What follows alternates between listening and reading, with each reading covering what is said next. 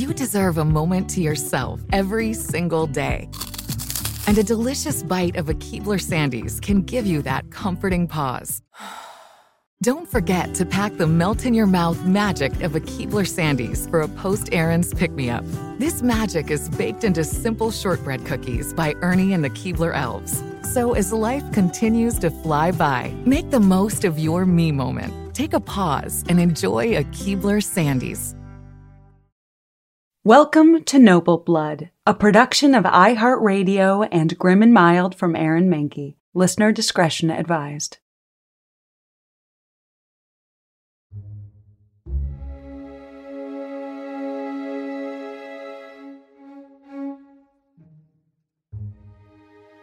There's a book by the 19th century Czech writer Alois Hirásek that any listeners who happen to grow up in a Czech school system might remember. Old Czech Legends is a collection of stories from a rich cultural history, some dating back to the days of Bohemia, one of the earliest incarnations of a Czech state. One of the tales in the book details how the Czech people first found their way to their homeland, while other stories talk of brutal wars or feats of bravery. There is one legend that stands out from the rest, though, about a princess, about magic, prophecy, and eventually an uprising by women against men. While there is no historical evidence to prove that any of these legends are anything more than just that, legends, the story of Libuše, the prophetic pagan princess who founded Prague, strongly persists in the Czech cultural imagination. I'm Dana Schwartz, and this is Noble Blood.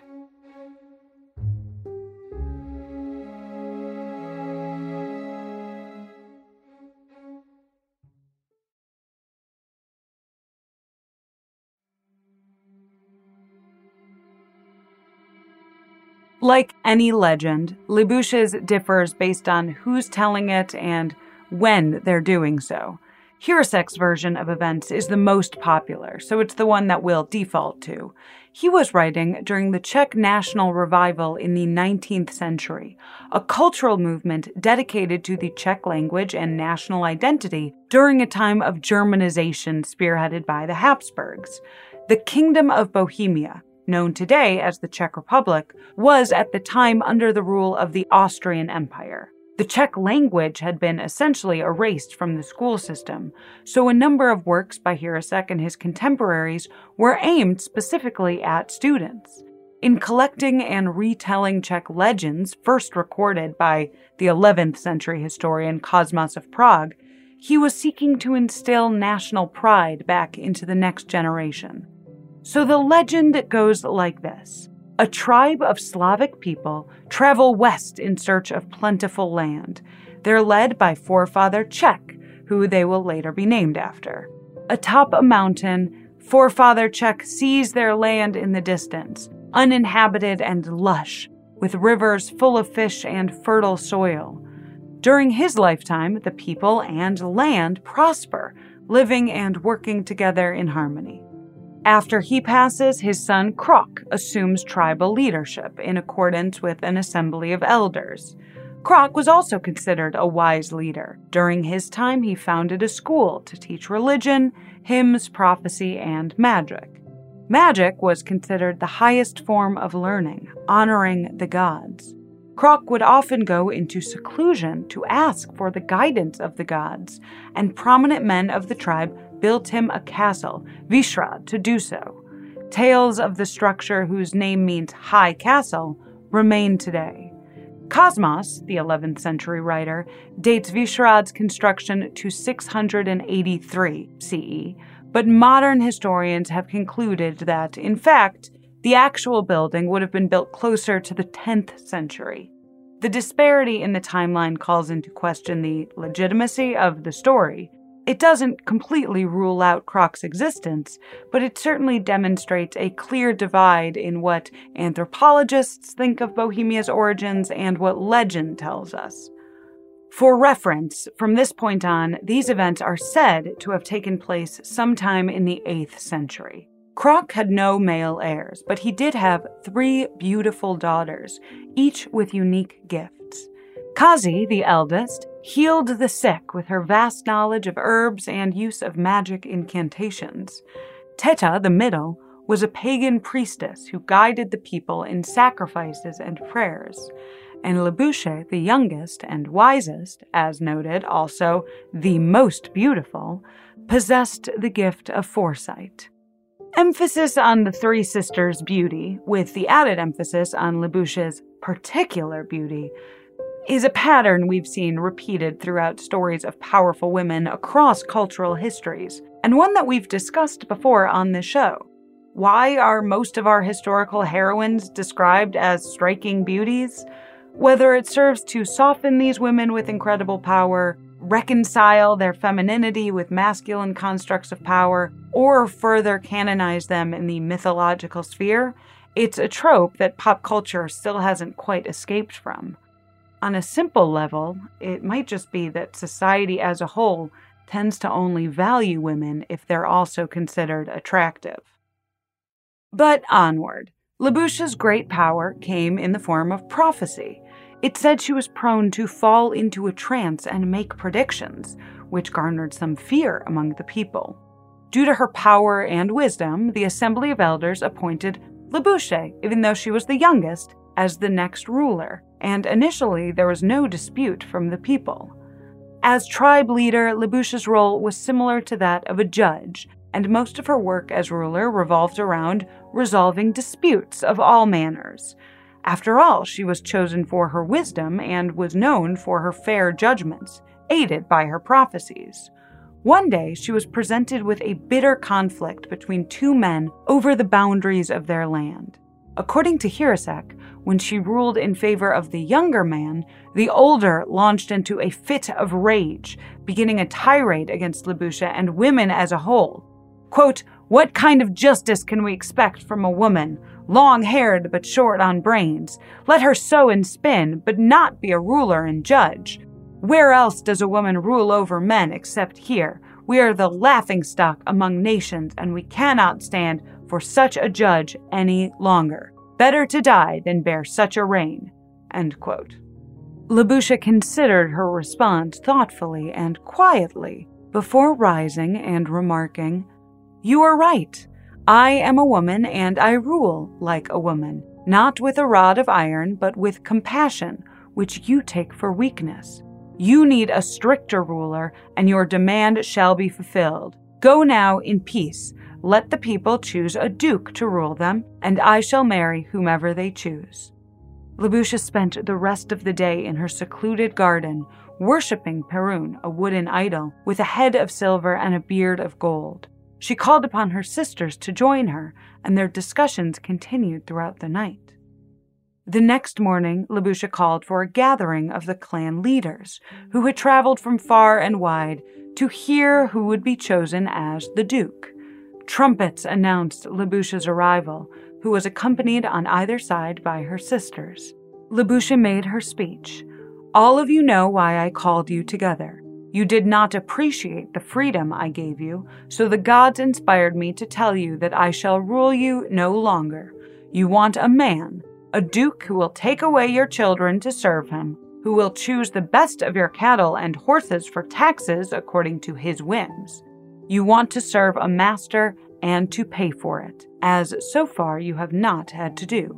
In return, you will not have to be ashamed of having a woman ruler. So be it. Go ahead and choose a duke, but do so wisely and carefully, because it is easy to put someone in power, but hard to get rid of him. However, if you wish, I can advise you as to whom to choose." The leaders, having no candidate to follow through with, enthusiastically accepted Libusche's aid. Libusche rose, her eyes grew dreamy as she entered a prophetic trance. In a faraway voice, she advised, "Beyond the hills is a small stream called Belina. 120 paces beyond, in a narrow valley, there is a field where you will find your future duke, a plowman. Go take along the clothing fit for a duke. Give the man my message and bring him back here to be your ruler and my husband. His name is Primisil, and our descendants will rule here forever. You will not have to ask the way. My white horse will lead you. Just follow him. You will be certain it is he when you see him eating off an iron table." Just as Libusha had prophesied, her white horse led the men straight to Shimisul. Upon their arrival, Shimisul stuck his staff into the ground and invited the men to join him for breakfast. The plowman turned over his iron plow and made it into a table, just as the queen had prophesied. As the stunned men sat and ate the bread Shimisul offered them, they noticed that his staff, that he had planted in the ground, had sprouted 3 green buds. The next time they looked, 2 of the 3 now leafy branches had shriveled and died. They asked their future king what this meant, and he answered, quote, "Hear ye that many of my descendants will rule, but only one of them will remain a king and a ruler." Their next question was as to the meaning behind the iron table. "I eat at an iron table," he replied, "so that you may know that my lineage will rule with iron. Take iron seriously. Plow with iron in times of peace, and in times of war, protect yourself with it. As long as the Czechs have such an iron table, they will always defeat their enemy. When foreigners one day take this table from them, Czechs will lose their freedom." Their third question, as the group made their way back to the castle, was to ask their future king why he was bringing his leather purse and best sandals when they had provided him with entirely new clothing. "I give them to you to keep forever, so that my descendants may know where they came from, so that they may live in humility, without pridefully oppressing the people entrusted to them, for we all are equal," he answered. As she promised, Libusha married Shimisul, who began to rule and judge as Libusha had, but manlier. Some versions of the story believe he consulted Libusha in his rule, but no matter the circumstances, it remains that Libusha did not have the position that she once did. The couple had 3 children, as Shimisul's buds had predicted. The most renowned element of Libusha's story was still yet to come. As described in the book Prague in Black and Gold by Peter Demetz, sometime later, on a mild summer night, Libusha, her husband, and the elders were standing on a cliff above the Vltava River. While looking across the water to the wooded hills, Libusha entered a trance, raised her hands towards the other shore, and uttered her prophecy. "I see a great city whose fame will touch the stars." This is her most famous line, but Cosmas of Prague, the original writer, actually ripped it off of Virgil's Aeneid. She guided her people to cross the river and to find a man there who was busy hewing the threshold, in Czech pra, of a house, and asked him to build a castle to be called Praha right on the spot. Just as princes and army commanders bow their heads when they enter a house, Libusha proclaimed, so will they bow their heads to my city. It will be honored, noble, and respected by all the world. This prophesied city would, of course, become Prague, and it's with her vision of glory that Libusha's legend ends. But Libusha's legacy is the catalyst for one of the following stories in old Czech legends. Shimisul was the ruler Czech men wanted, but he was rejected by many of the land's women. Under Libusha's rule, men and women enjoyed equal rights and treatment. But just as Libusha had predicted, the Duke ushered in an age of patriarchal rule. It said that he stripped women of their rights and implemented practices associated with patriarchal societies, such as feudalism and serfdom. There was particular unrest among Libusha's former maidens, who felt abandoned and, quote, angry when the men held them up to ridicule and called them, quote, lost sheep, end quote. The legend tells that a maiden named Vlastsa, Libusha's favorite, was the one who first took up arms and gathered an army of tired, angry women across the land, beginning what became known as the Maidens' War against men. Vlasta strategically organized and trained the women who were leaving their husbands, brothers, and fathers to join their fight. The strongest women were chosen to lead the attack, and the most beautiful were chosen to entice the men away from their battle groups so that they could be killed. Shimisol's army openly mocked the female warriors, but the king warned them not to underestimate the women's strength. He was right to do so. The bloody battles began, and the women were winning. They fortified the castle Devin, utilizing it as a military base, and they warded off the men from even attempting a breach. Aiding Vlasta was another high-ranking lieutenant and clever tactician, a woman named Charka. In her boldest plot, Charka staged a mock betrayal and feigned helplessness as she was, quote, tied to a tree and left to die, end quote. She screamed and cursed the rebel forces to gain the attention and sympathy of a band of men patrolling the forest for women. This group of men on patrol included one of the men's best fighters, Sitrad, who believed Charka's story and freed her from her restraints. The men set up camp for the night, and, thanking them, Charka poured mead for all the men, which she had, of course, spiked with a potent sleeping powder. Once the men fell asleep, the rebel forces emerged from the tree line. They slaughtered them all except Sitrad, who was taken back to Devin and tortured to death. The men were so enraged that they abandoned the formalities of battle and began to attack all innocent women traveling on the roads. Vlasta, unable to bear the weight of the torment that the men were inflicting, ceded to their strategy and met the men in open combat. She was slain, and the army disbanded soon after their leader fell. For their victory lap, the men burned Devin, or the Castle of Maidens, to the ground. In his telling, Hirasek would like to side with the women, but the narrative turns against them because he says they had, quote, no heart. Okay, whatever that means. It was as Libusha predicted. The men would get what they wanted, a patriarch, a master, at the expense of the freedom she had once ruled by. As is always the case, the casualties of patriarchy are the women whose voices are stripped away. Persistent as these legends are in Czech culture, there unfortunately is no real anthropological evidence supporting that they're anything more than, well, legends. Really, that applies to Libusha's entire existence, too. The more likely founder of the stronghold of Praha was Duke Boživoj, whose rule began circa 870. He was the first documented Duke of Bohemia and progenitor of the Przemysl dynasty. He was said to be the last son of the mythical Bohemian princes, and therefore a direct descendant of Libusha and Przemysl. This lineage can, of course, not be confirmed by historians, and an opposing theory believes that he was instead related to a Slavic dynasty. The writer of the first Bohemian Chronicle, published about 200 years after the Duke's death, believed that the distinction between myth and real history begins with Boživoj's rule.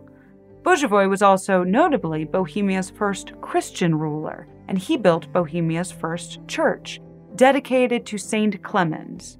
Despite revolts from traditional rivals, Boživoj continued on to build a second church, this one to worship the Virgin Mary. Later in his life, he decided to move his residence closer to the latter church, and the castle built was called Praha, or Prague Castle, which still stands today. The etymology of Praha is debated still today among historians, with some believing its origin comes from the idea of napraz, or a barren place on which the sun beat down mercilessly. It could also reference, quote, the cleaning of the forest by fire, or brachiti. There are still some, however, who find Libusha's idea of the threshold, or pra, most compelling. The idea that she wanted people to lower their heads and enter a city as they would a home. As for the Maidens' War, there is even less of a connection to recorded history. Some historians argue that the story is based on tales of the Amazonian warriors, while others believe it could have roots in Bohemia's factual past. Speaking to Radio Prague International, Václav Ledvinka, the director of Prague's city archives, tells us, quote, "There are some historians who have, in my opinion, a somewhat fertile imagination. They claim that there could have been a matriarchal society, that women had primacy and that they were overthrown by men. This could be true, but then the same could be said about the ancient Greeks. So it seems most likely that Cosmos took the basis for his tales from those ancient texts." And as we know, Cosmos did enjoy stealing from Roman epics.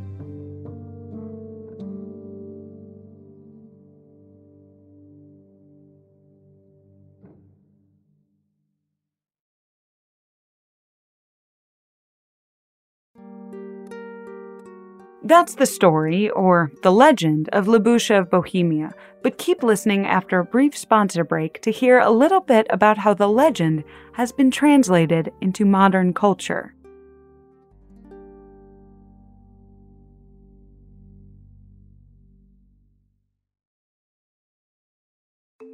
The weather is getting warmer, so it is time to say goodbye to your jackets and heavy sweaters. Hello to shorts and tees. If you are anything like me, you have this urge around this time of year to completely overhaul your wardrobe, but ideally you want to do that without spending a fortune. Luckily, I found Quince. Now I've got a lineup of timeless pieces that keep me looking effortlessly chic year after year. They have these amazing European linen dresses, blouses, and shorts from $30, washable silk tops, timeless 14-karat gold jewelry, and honestly, my new favorite pair of summer sunglasses I got from Quince. Get warm weather ready with Quince. Go to quince.com/noble for free shipping on your order and 365-day returns. That's QUINCE.com/noble to get free shipping and 365-day returns. Quince.com/noble.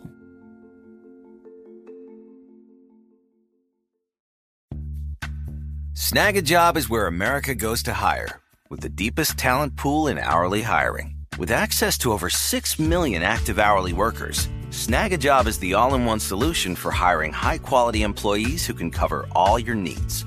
On demand, temp to hire, part-time or full-time. You name the position. Warehouse worker, retail associate, grocery store clerk, fitness trainer, baker, stylist, bellhop, podcast producer. Yeah, Snag a Job's got a worker for that. With our easy-to-use platform, you're able to seamlessly post and fill available positions quickly with a dedicated customer support team to provide all the help you need along the way. Kind of nice knowing you have a talent pool like that in your own backyard, right? Snag a Job is the partner you need to keep your business running smoothly. So visit snagajob.com or text SNAG to 242424 to talk to an expert. Snagajob.com, where America goes to hire.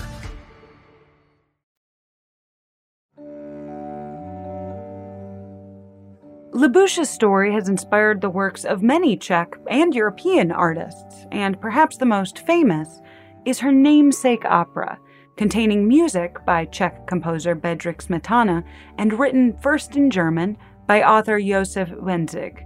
The opera was written in 1871 for the coronation of Franz Joseph as King of Bohemia, but Smetana ended up saving Libuscha for the opening of the National Theatre in Prague, which took place 9 years later, on June 11, 1881. Act 1 of the opera depicts Libuscha's ruling over the land dispute, but in a departure from the myth, Act 2 decides to develop the backgrounds of the men in the conflict and deepen all of the characters. This involves a love triangle in which a classically conniving woman feigns interest in one of the men to make the other jealous. All is eventually resolved, and Act 3 depicts a Midsummer Night's Dream-esque double wedding between all the lovers and Libuscha and Przemysl, before Libuscha has her prophecy of Prague. A reminder to all of the hopeful witches out there that no matter how powerful you are, you may end up in only 2/3 of your own opera in favor of some random men in a land dispute.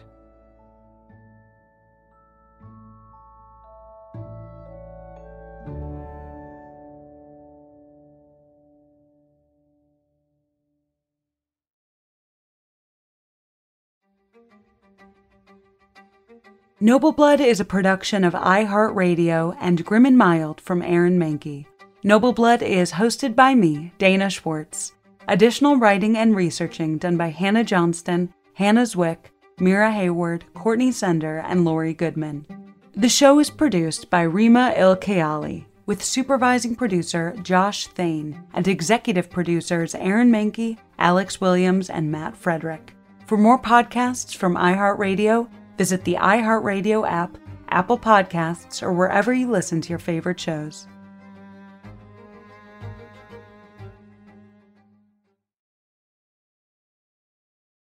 Rev up your thrills this summer at Cedar Point on the all-new Top Thrill 2.